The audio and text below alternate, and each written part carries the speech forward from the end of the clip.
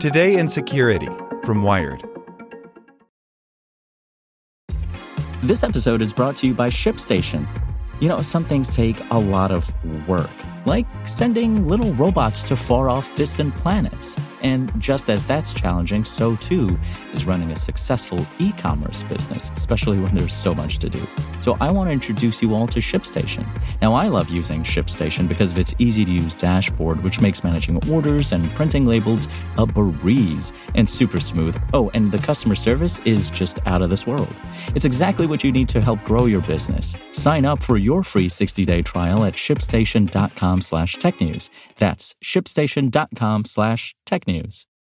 Want to learn how you can make smarter decisions with your money? Well, I've got the podcast for you. I'm Sean Piles, and I host NerdWallet's Smart Money Podcast.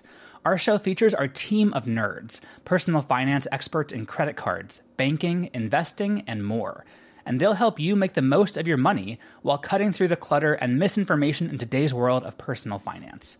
You'll get clarity on strategies to help you build your wealth, invest wisely, shop for financial products, and plan for major life events. Listen to NerdWallet's Smart Money Podcast wherever you get your podcasts.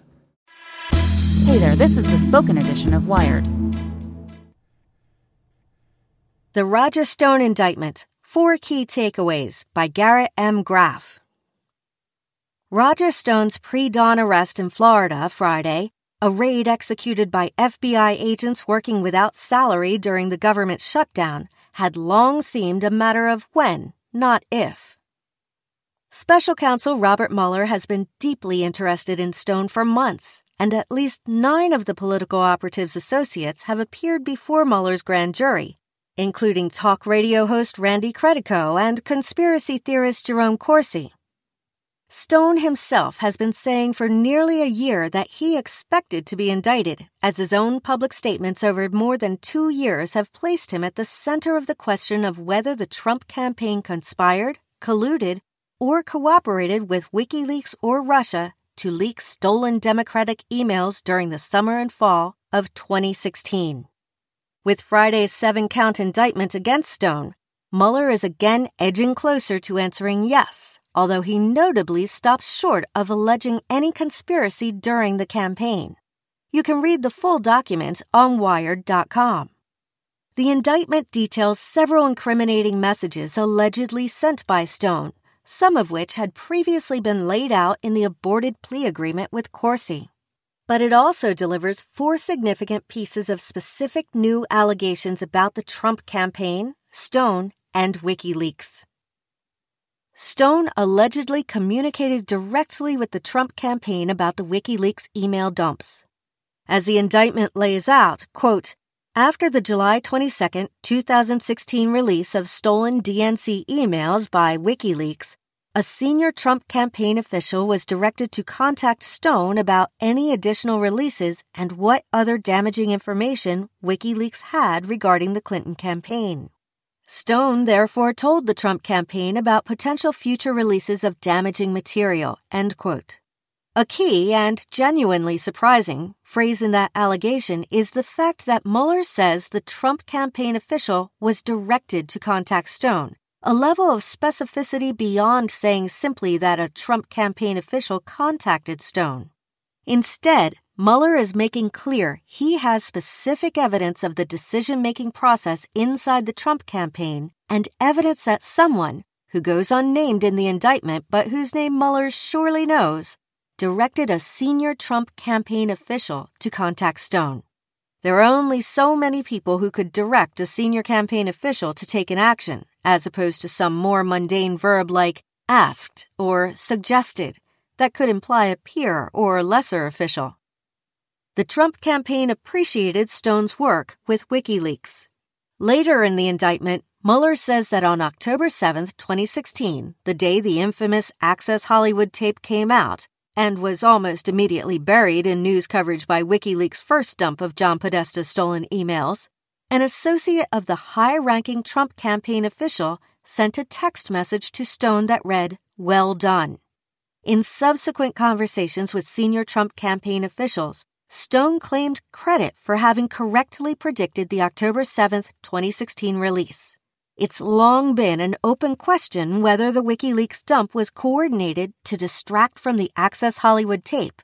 And while Mueller's indictment stops short of weighing in one way or another, it seems the Trump campaign certainly appreciated Stone's apparent work coordinating the distraction.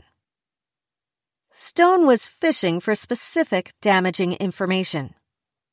Another key question around the Russian email dumps is how much coordination or communication had gone back and forth between the Trump side and WikiLeaks. Mueller's indictment alleges at least one specific conversation in which Stone asked WikiLeaks for specific stolen emails.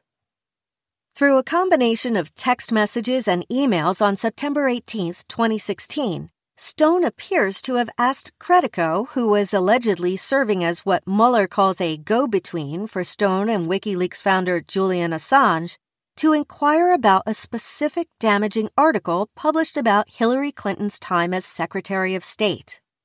Quote, "Please ask Assange for any state or HRC email from August 10 to August 30, particularly on August 20, 2011 that mention the subject of the article or confirm this narrative," end quote. In weighing whether a conspiracy exists, there's obviously a world of difference between being the passive recipient of knowledge and digging for specific damaging allegations to help your campaign. Mueller has a new ally, a Democratic House of Representatives. Stone's indictment focuses on false statements made to the House Intelligence Committee, transcripts presumably turned over recently by new Democratic Chair Adam Schiff. It also says that Stone attempted to coerce Credico to stonewall or even lie to the committee, allegedly telling him to, quote, "do a Frank Pentangeli," end quote, a reference to a character in Godfather 2 who testifies before Congress and claims not to know information that he actually does. According to Mueller's indictment, Stone even threatened Randy Credico's therapy dog, Bianca, who, as far as we know, is the only dog who has appeared before Mueller's grand jury so far, having attended Credico's testimony last fall. In the weeks following last fall's guilty plea by Michael Cohen for lying to Congress, Schiff had said he suspected other witnesses before the House committee had lied, and that he intended to turn over those transcripts to Mueller when he assumed the chairmanship from Republican Representative Devin Nunes, who had long stonewalled and undermined the House investigation. It's the first public sign that turning over those transcripts may have contributed to Mueller indictments, but given the hints from Schiff, it may not be the last. Want to learn how you can make smarter decisions with your money? Well, I've got the podcast for you. I'm Sean Piles, and I host NerdWallet's Smart Money Podcast. Our show features our team of nerds, personal finance experts in credit cards, banking, investing, and more. And they'll help you make the most of your money while cutting through the clutter and misinformation in today's world of personal finance. You'll get clarity on strategies to help you build your wealth, invest wisely, shop for financial products, and plan for major life events. Listen to NerdWallet's Smart Money Podcast wherever you get your podcasts.